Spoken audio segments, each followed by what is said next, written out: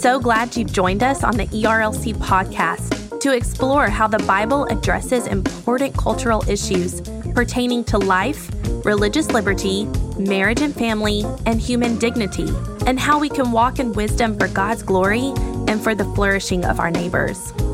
If you're enjoying this podcast and find it helpful, please leave a review wherever you listen. This will help more people find and benefit from what we're learning together. We are grateful for the time you take to join us for these conversations.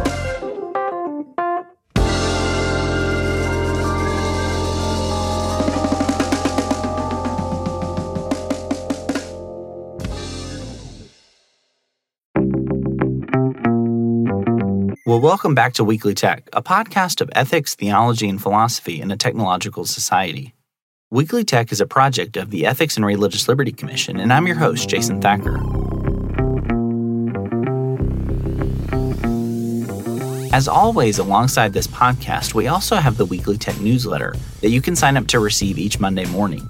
This resource is designed to prepare you to think deeply about the pressing technology issues of our day, as well as to stay up to date on the latest technology news. You can subscribe now at jasonthacker.com/weeklytech. In today's episode, I'm joined by Dr. Keith Stangeland of the Center for Christian Studies in Austin, Texas. He's the author of a new book entitled Ethics Beyond Rules: How Christ's Call to Love Informs Our Moral Choices. Dr. Stangeland has his PhD from Calvin Theological Seminary and is the director of the Center for Christian Studies in Austin, Texas, and a professor of theology at Heritage Christian University in Florence, Alabama. He's the author of several books, including The Letter and Spirit of Biblical Interpretation, and Jacob Arminius, the Theologian of Grace. And now let's join our conversation. Well, Dr. Stangeland, thank you so much for joining us here on Weekly Tech. As we get started, can you tell us a little bit about your background and how you came to write this book, and what was your hopes as you were putting it together? Yeah, thank you, Jason. It's good to be with you. My background is teaching theology for over 16 years now, in history and ethics. So I've taught a lot of courses in Christian ethics, particularly at the college level. I think what really inspired me to try to put this in the book form that I did was when a few years ago I taught a Sunday school class for our high school, for our teens at church. And, the content of ethics is sort of there. The conclusions that I wanted to teach were the same. But teaching in a setting like that sort of forces one to make the material more accessible, dare I say, more interesting as well. And so putting it in a format like that was a good exercise for me. And so it was well received, mostly, and parents and other adults who kind of sat in on the class were encouraging me to maybe put this in some sort of form that might go beyond just the couple of dozen kids in that class. So I thought about the idea of putting this into a book, and I wanted to write it so that non-specialists, and particularly those who are younger than I, people like my kids, two of whom were in that class, so that they would have an accessible guide and resource to help them think through moral reasoning. Like, what does that look like when you're faced with a moral question? What do ethics look like as a Christian? And then particularly with some of these issues, as I would just say, case examples. Some of them hot button issues in our society. Some of them just perennial ethical questions that Christians face and ought to be asking about. So that was it. It's taking material I've always been interested in, but trying to make it a little more accessible for people who have never had a course in ethics before and never seen it modeled, sort of how to approach difficult questions. Yeah, that was one thing that I really appreciated about your book is reading through it. I think you succeed in that goal. It's something that's approachable. It's something that explains some really difficult concepts, even in ethics, in a way that's approachable, that's helpful, because that's one of the things that, especially what we do here on this podcast and talk a lot about, is how ethics is really discipleship. It's an integral part of the Christian life. But I think historically, especially in wider evangelicalism, there has been kind of a neglect in some sense of formal ethical training. And you say that even as parents, even sometimes pastors may have had one class if they went to seminary. In ethics, it was like an intro class, and that was basically it. And not that we ever want to neglect the study of God's word and doctrine and theology, as important as they are, is that I love one of the influences on my life is a man named Herman Bavinck, a Dutch theologian from the turn of the century. And one of the things that Bavinck talks about is theology and ethics as kind of partners. They're on the same plane, is that God loving us and telling us and revealing himself to us is the nature of theology. And the nature of ethics is us loving God. And so one of the things I wanted to ask you was, why do you think that maybe that emphasis on ethics has been neglected sometimes within the church, especially as a formal discipline and study, because maybe you get one or two classes or maybe none at all in theological education? Why do you think that is the case? Yeah, that's a good question. I agree, first of all, that in a lot of seminary programs, you can do a whole MDiv and never have even one required course in Christian ethics. And so, yeah, a lot of ministers, professional ministers can get out without that. So I agree it's an issue. I don't know that I have a simple answer for it. For evangelicals, it may have something to do with a kind of simplistic attitude that we sometimes fall into. The Bible says it, I believe it, that settles it. And that's fine for things that the Bible addresses, maybe on the explicit level of rules. But what about things not addressed explicitly in Scripture that are pressing ethical issues? What about abortion? What about technology? And then what about when there are rules in Scripture, but they run against the grain of the popular culture? So it leaves Christians kind of woefully unprepared to scratch below the surface and say why something might be right or wrong. So that's part of it. I think also just our popular culture and our public discourse do not model ethical reflection at all, not well.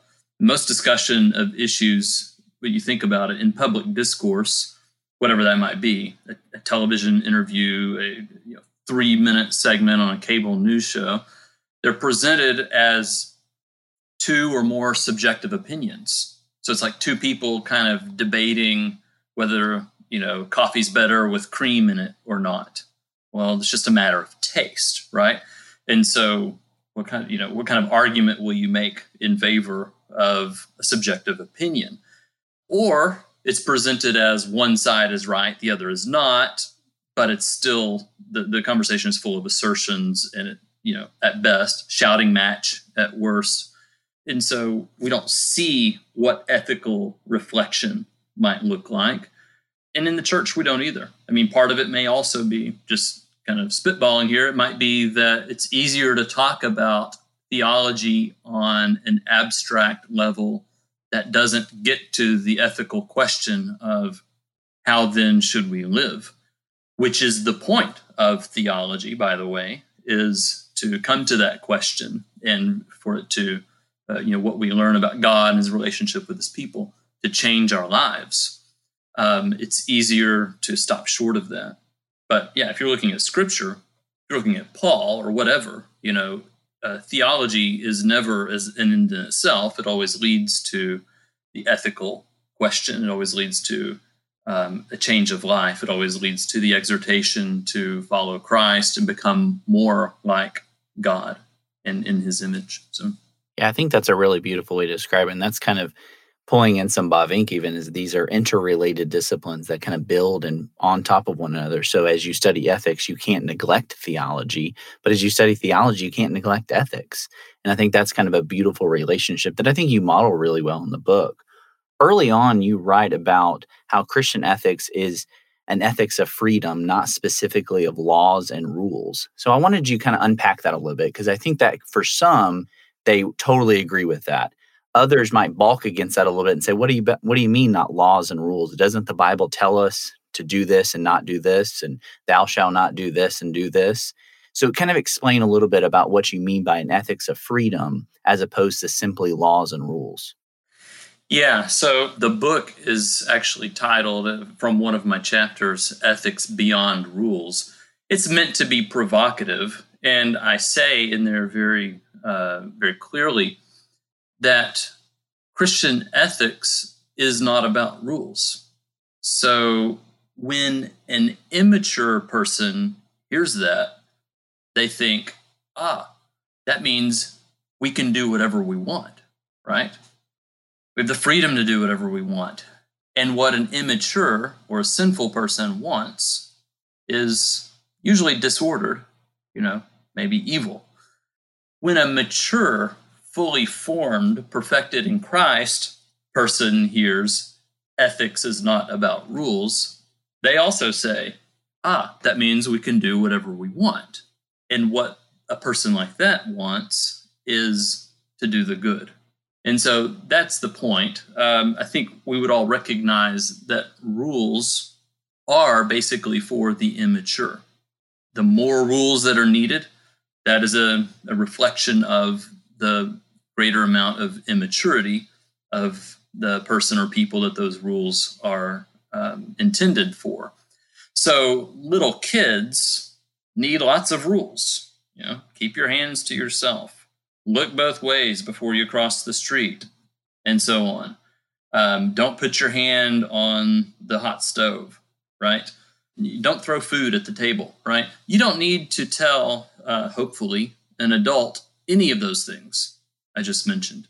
Hopefully, we've learned, we're more mature, and it would actually be an insult if we walked into someone's house and they approached us and said, now, as we sit down to dinner, don't play with your food, right? We would find that insulting. It was, the rules are there for the immature, those who don't yet know, all right?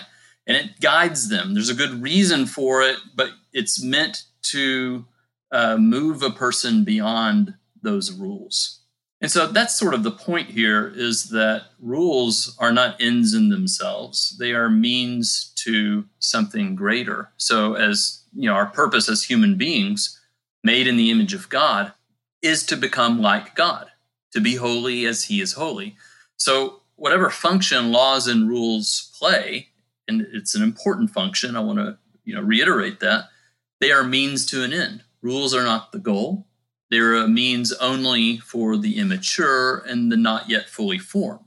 Now, I want to also emphasize, none of us is yet perfected and fully formed, but some of us are farther along on that road than others of us are. So God is both, the highest good and the most free. The goal is that our character be formed in such a way that we freely and naturally and habitually choose the good. And so we are free, but it's an ethic of freedom, but it's one that in which we've cultivated the virtues, and we don't want to do anything that is less than good. And we see it throughout Scripture. I think the clearest example is in Paul. Sometimes one old book called him the apostle of the heart set free. So Galatians is a great example of that. Galatians 5 verse 1, literally, in freedom, Christ has freed us. Colossians 2, I think, is a great example of the balance here. Paul says in Colossians 2, repeatedly, the Christian life is not about rules. There are those who say, don't handle, don't touch, don't taste, and have all these rules. And he says, that's not what this is about. So you're free, he says, in Colossians 2. You've been freed by Christ. So live in that freedom.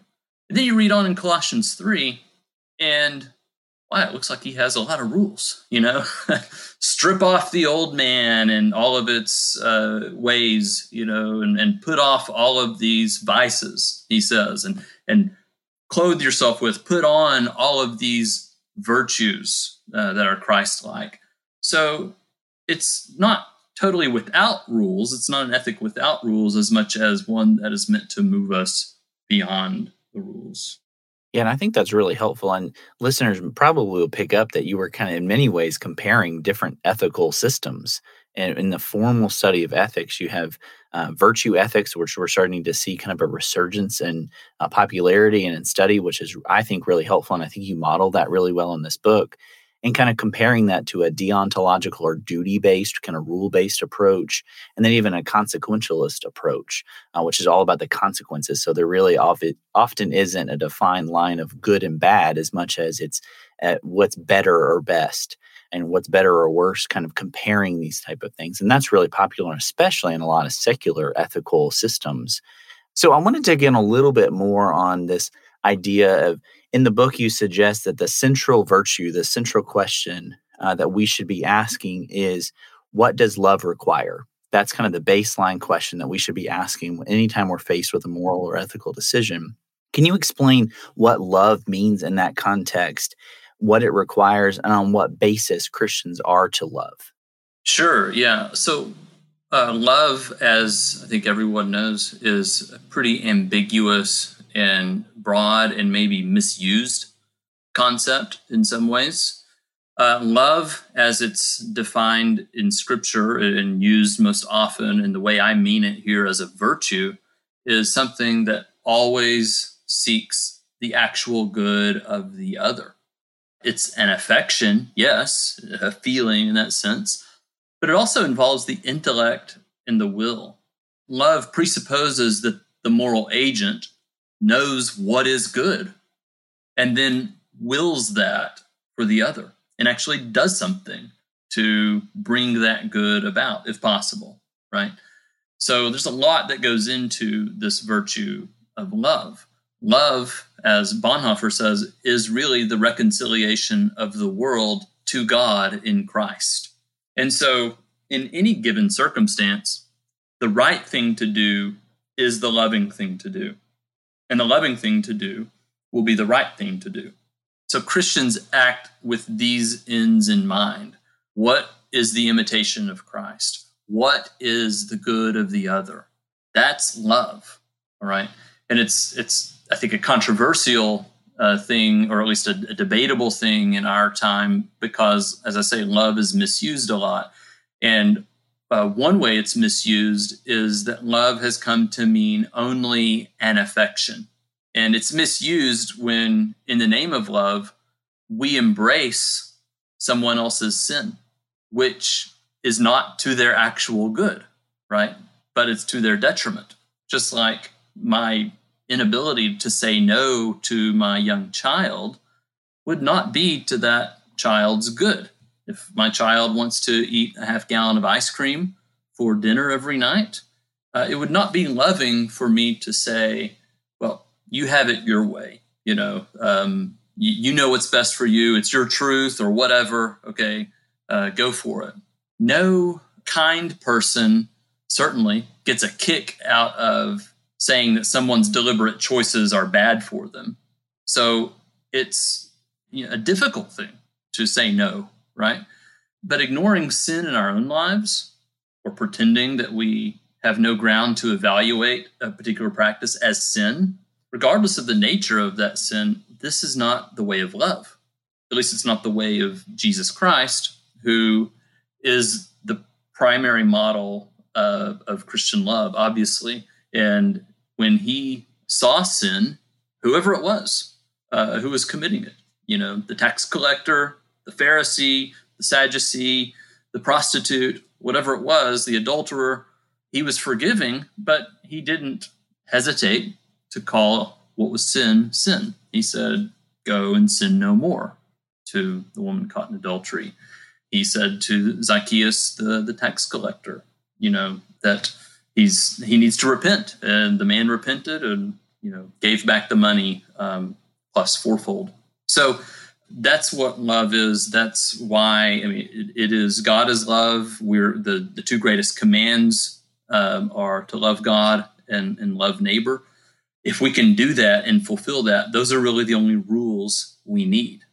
Yeah, I'm really glad you brought up Matthew. That's kind of one of the verses that's really stuck with me, and it drove a lot of the work that I was doing in technology ethics specifically, is what does it mean to love God and to love our neighbor as we use these tools? And that's one of the things I was glad in the book that you kind of explained what love is, because you rightfully point out there that love is often misunderstood. Love is just simply acceptance. And a lot of modern culture today is if you love someone, you'll just do what they want. You'll accept them as they are. But love from a scriptural perspective is, ultimately kind of epitomized in Jesus Christ himself, who's full of truth and grace. And so you have this kind of this truth and grace kind of paradigm. And that's what I really loved about kind of explaining a little bit about what love is, because a lot of modern ethics, even sometimes within the Christian church, kind of takes an adulterated version of what that virtue of love and just applies it to say, well, love means acceptance. And I think you do a really good job throughout the book, kind of balancing that as being full of truth and grace. There is a line, there is a truth, there is an ultimate reality that's ultimately found in God himself. And that to love someone is to help guide them in that path of becoming more like Christ. And unconditional love, that's a phrase I think that's used a lot. And it's almost meant to say there's no condition.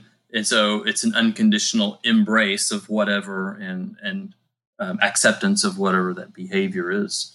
But unconditional love simply means if a person's sinning or they're doing wrong or they're doing harm to themselves or others, I still love them. And it's out of love that I try to help correct that person. And that person is sometimes ourselves, right? But it's unconditional love for me to say to my child, this practice or this diet or whatever it is harmful to you. That's still unconditional love, but it doesn't mean unconditional acceptance. Yeah, I think you're exactly right on that. Well, I do want to shift gears just a little bit to talk a little bit more about one of the chapters I was really encouraged you included in the book, which isn't in a lot of ethics books, is focused on technology. Obviously, on this podcast, we talk a lot about technology, the way it's forming and shaping us. And one of the reasons I was wanting to have you on the podcast was to talk about that, because there are so few ethicists working in technology that I think it was really valuable on that.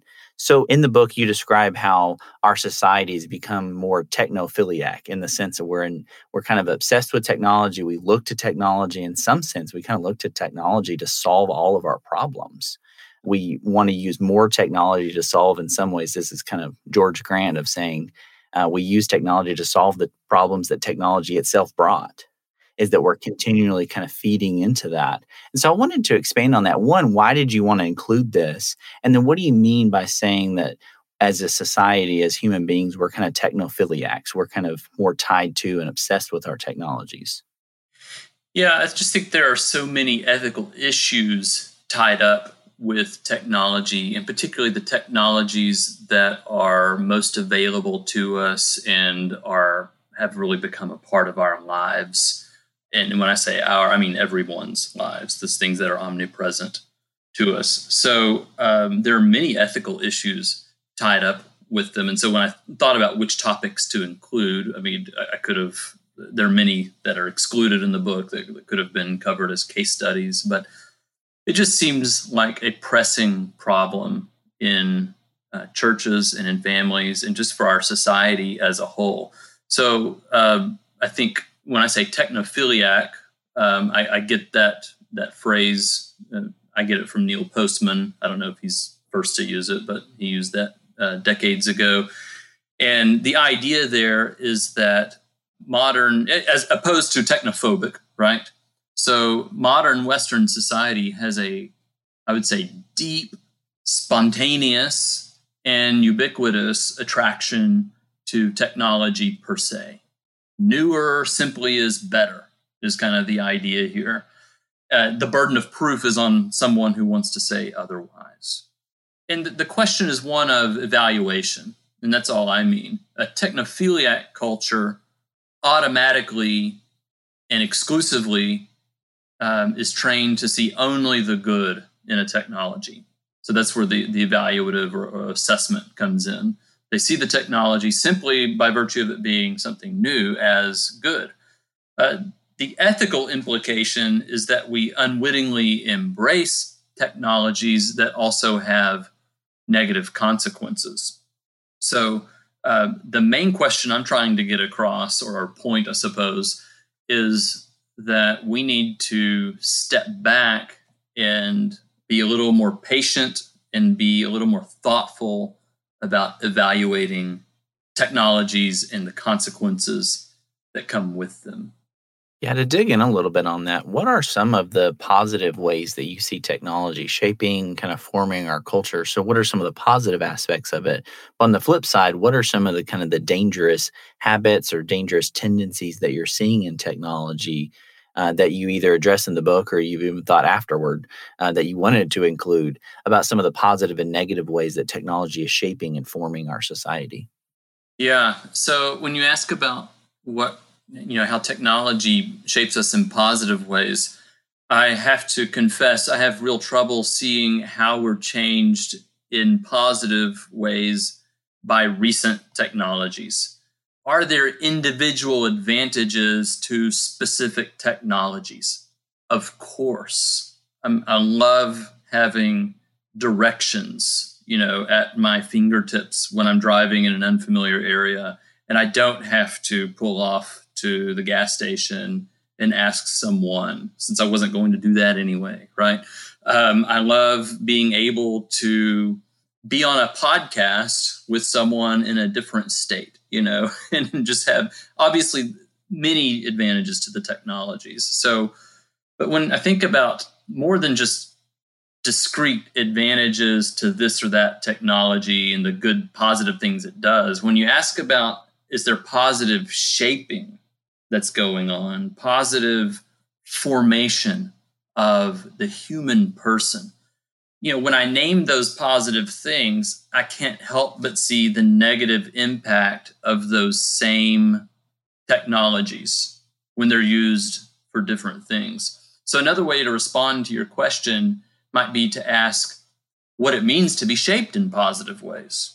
And what would we say it means to be shaped in positive ways for us? What would we mention? Well, someone would be more loving, more in tune with loved ones and other people around them. They would be more virtuous, more Christ-like. Now, which recent technology unequivocally helps us with that, helps us form those virtues? I have a hard time thinking of those. I'm not saying they're not there, but if you have a hard time also thinking of them, then that's basically my point. And we could ask, the question this way: what would it look like to be shaped for a person to be shaped in negative ways? What do we mean by that?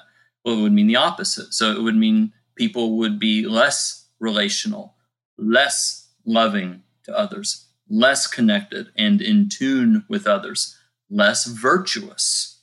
Are there new technologies that contribute to those realities? Well, yeah, negative influences of technology are everywhere. Anything that separates us and closes us off from others. When I say, if we're asking the question, does this help me be a more virtuous person?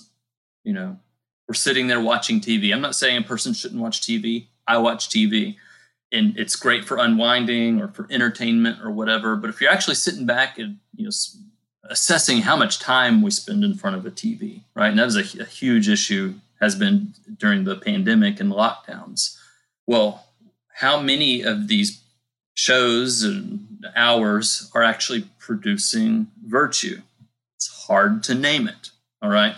So I remember when I was a kid hearing someone talk about the boxes that characterize American life from the 1950s on. And they kind of meant this metaphorically, but whoever was saying this was talking about the air conditioning. And you have these window units, so you have a box there.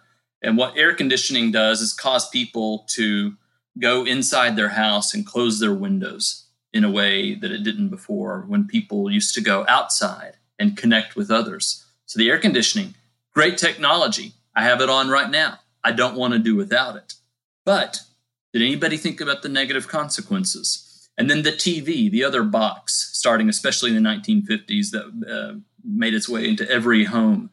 And then you have these discrete houses that are now blocked off boxes, effectively closing people off from one another. Well, that was the situation up until the 1990s. And then add to all that the internet, accessible on our portable devices called smartphones. And Jason, everyone I talk to that's thoughtful at all recognizes that smartphones are or can be harmful. And they've been devastating to churches and families. So I think it's strange that no one seriously denies that, the harm that can be done, yet very few people can say no to it. So we run a terrible risk of becoming, if we have not already become, slaves to these devices. Well, technology, again, is neutral perhaps. There are positive things about it, but we just don't want to be mastered by them. We want to use them for good. We want to use them for virtuous things. But once we become slaves to them, we're sort of losing the battle, I'm afraid. I really like how you picked up. That's one of the big debates within like technology ethics specifically is what shape or what form or what level is technology shaping and forming us as people? Is it simply just a tool or is it something a little bit larger? And I think you're kind of illustrating in some ways. I loved that kind of box metaphor, box analogy, because in many ways that reminded me of a quote from Martin Heidegger from a long time ago where he talked about technology as it exists in a web of relations, meaning that a specific technology on its own might not seem really that bad. Maybe it's really not that good, but it's kind of neutral. But when you take it and put it into a context, it actually starts to reshape and reform more than just its direct interaction. So what, like the house or the air conditioning itself is maybe a really good thing, but then it has these negative social consequences, not only for the individual, but the community, the family. And that's where you're starting to see that kind of larger web of relations. I really liked how you illustrated that. Well, as we close out our time today, as I know this has been a really fun conversation for me, especially as we talk about technology, I wanted to see, are there one or two books that you might recommend? Obviously, outside your own, we'll make sure to link to this in the show notes for folks to be able to grab a copy of it. Are there any books that you would recommend, maybe one or two or three, for listeners that they want to dig a little bit deeper? So they're starting to become interested in ethics. They want to dig a little bit deeper, maybe books that have helped shape or form you over time, or books that you really referenced a lot throughout this work that you would recommend listeners pick up. Sure. Yeah. A couple come to mind just on ethics in general. One of the best and accessible treatments of natural law ethics, which I think is a very important part of virtue ethics, is by Jay Budziszewski. And if you're going to link to it, I am not going to bother spelling his last name. But he writes many good things. The one I have in mind is the book, What We Can't Not Know. I mean, the title sort of says it all, but that's a great book. One that has gotten a lot of recent attention, a recent book by Carl Trueman, The Rise and Triumph of the Modern Self. It's a little more technical and academic than that last one, but really it provides a great window into the intellectual background and history of how we got to where we are on a lot of things, not just sexual issues, although that's one of the main areas of focus, but just this, I think what he calls expressive individualism that really is so dominant in our culture. And I really love the way he shows the connection between Rousseau and then Marx and Freud and critical theory and all kinds of disciplines in the 20th century, and how it sort of explains a lot of the issues going on in our culture today. And then I often just recommend to people, if they've never read the classics, I just think of them as the classic dystopian novels. And I recommend them in chronological order of their composition or publication. Aldous Huxley's Brave New World, George Orwell, 1984, and Ray Bradbury, Fahrenheit 451. And particularly here thinking about technology and what I think some really prescient and wise authors, these three writers in this case, saw in their own time as dangers of where kind of technology was taking us, how it was shaping the human race. And they've been, as I say, very prescient. And we can look back on the last 80 years since Brave New World was written and see how accurate a lot of their predictions were. And then Neil Postman, I alluded to him earlier. His two books that are some of my favorites, very accessible books. Again, they're older books now, but worth reading. Amusing Ourselves to Death, and then Technopoly, both very good books that engage some of these ideas, particularly on the technology question. Yeah, I really appreciate those, especially the Postman books. We've talked a lot about Neil Postman and his thought as it's formed me and shaped me. But it's also been really helpful in kind of diagnosing the situation and the society that we live in with technology. And for listeners' sake, we'll make sure to link to all of those books in the show notes, as well as the interview that we did earlier this year with Carl Trueman about the rise and the fall of the modern self. His book From Crossway. It was really well done. Really enjoyed that interview with Dr. Trueman. So we'll make sure to link that in the show notes as well. But Dr. Stangeland, thank you so much for joining us here on Weekly Tech. This was a really fun conversation. I really encourage listeners, especially those who might wanted to kind of dig into ethics for the first time, to pick up a book like this. It's really accessible. It's really well written. And I just wanted to say thank you for doing that. And thank you for joining us here on Weekly Tech. Thank you for the conversation, Jason. It's been a delight. Well, from all of us here at Weekly Tech, I want to say thank you for listening. If you enjoy Weekly Tech, would you consider leaving us a review on Apple Podcasts, Spotify, or your favorite podcasting app? These reviews really help us to know how we're doing and also to share the word about Weekly Tech with others. As a reminder, you can connect with Dr. Stangeland and learn more about his new book, Ethics Beyond Rules, as well as the recommended resources he mentioned in the show notes. Also, make sure to sign up to receive the Weekly Tech newsletter that comes out each Monday morning.